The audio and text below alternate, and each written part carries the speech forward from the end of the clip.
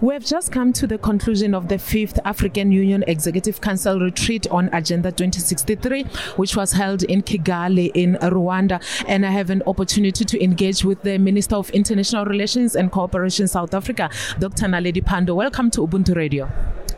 Good afternoon, and thank you for the opportunity.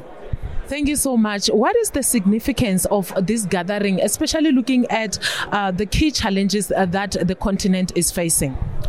Well, I think that the meeting was very important because it offered an opportunity for the continent to give greater attention to the review of the first 10-year implementation plan. We've had a decade of Agenda 2063, and we're focused on the priorities of Africa's agenda.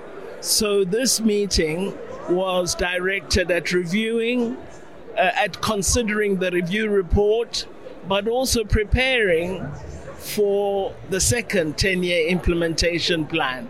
So really saying, what are the lessons that we have learned and what should we do, having recognized some of the challenges that confronted us. The review report is a thorough analysis drawing on member states' practice, and so provides, I think, a very good foundation for a clear assessment of where we are as we craft the second 10-year implementation plan. Of course, when we review and take key lessons, we now take them forward to the second 10-year implementation plan. What are the priorities that have been put forward for the second 10-year implementation plan?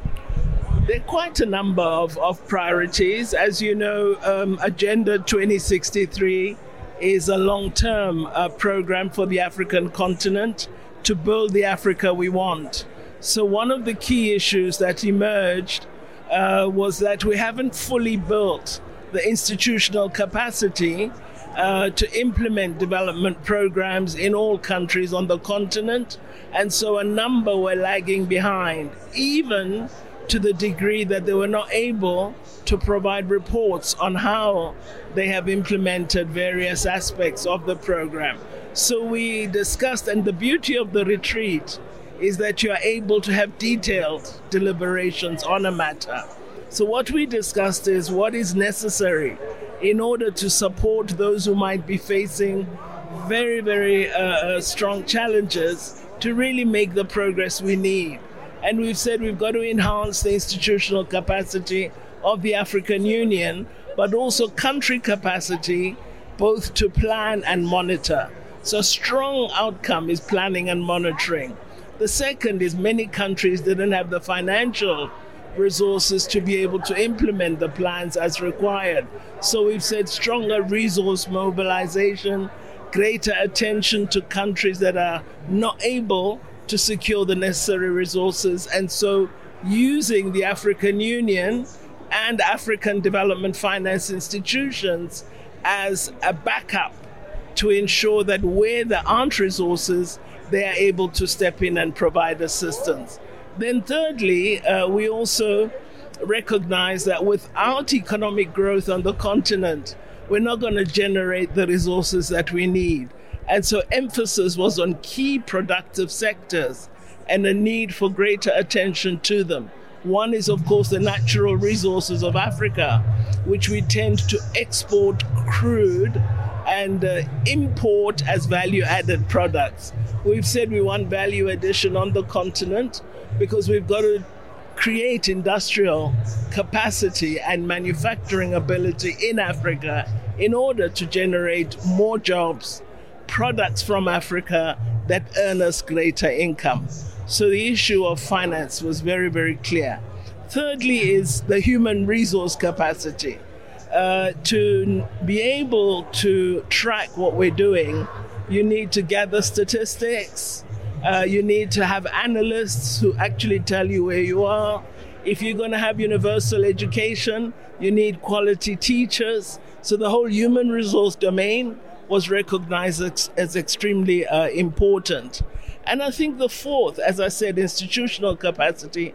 But here I want to mention that we do have specific sections within the African Union that are responsible for development programs, such as Ouda NEPAD, which is housed in South Africa.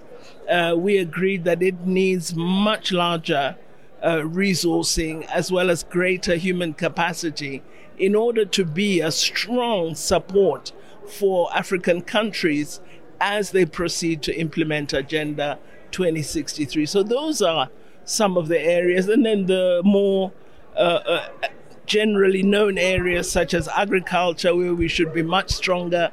We shouldn't be talking about food insecurity. In Africa, we have enough arable land. Many countries have sufficient water. So we should be using those attributes in a much more quality-oriented fashion. So we did discuss really enhancing agricultural resources. The reports indicate many of our people don't have access to electricity. We have got the problem of outages in South Africa, but other countries are far worse in terms of energy access. We've got to ensure that we have sufficient energy to support especially our industrial ambitions, because if you don't have energy, you really won't be able to be productive. So we address the energy management of water resources. We have a large coast territory as African countries. So the ocean economy is extremely important. We talk about it a lot, but we haven't yet fully exploited it. And matters of the green economy as well. So as we expand energy, we're not saying use more fossil fuels. We're saying use renewables, use cleaner energy sources. All of these were touched upon in the meeting, and they really form the broad agenda of areas to be addressed by the African continent. Minister, let me thank you for making time to speak to us. Thank you.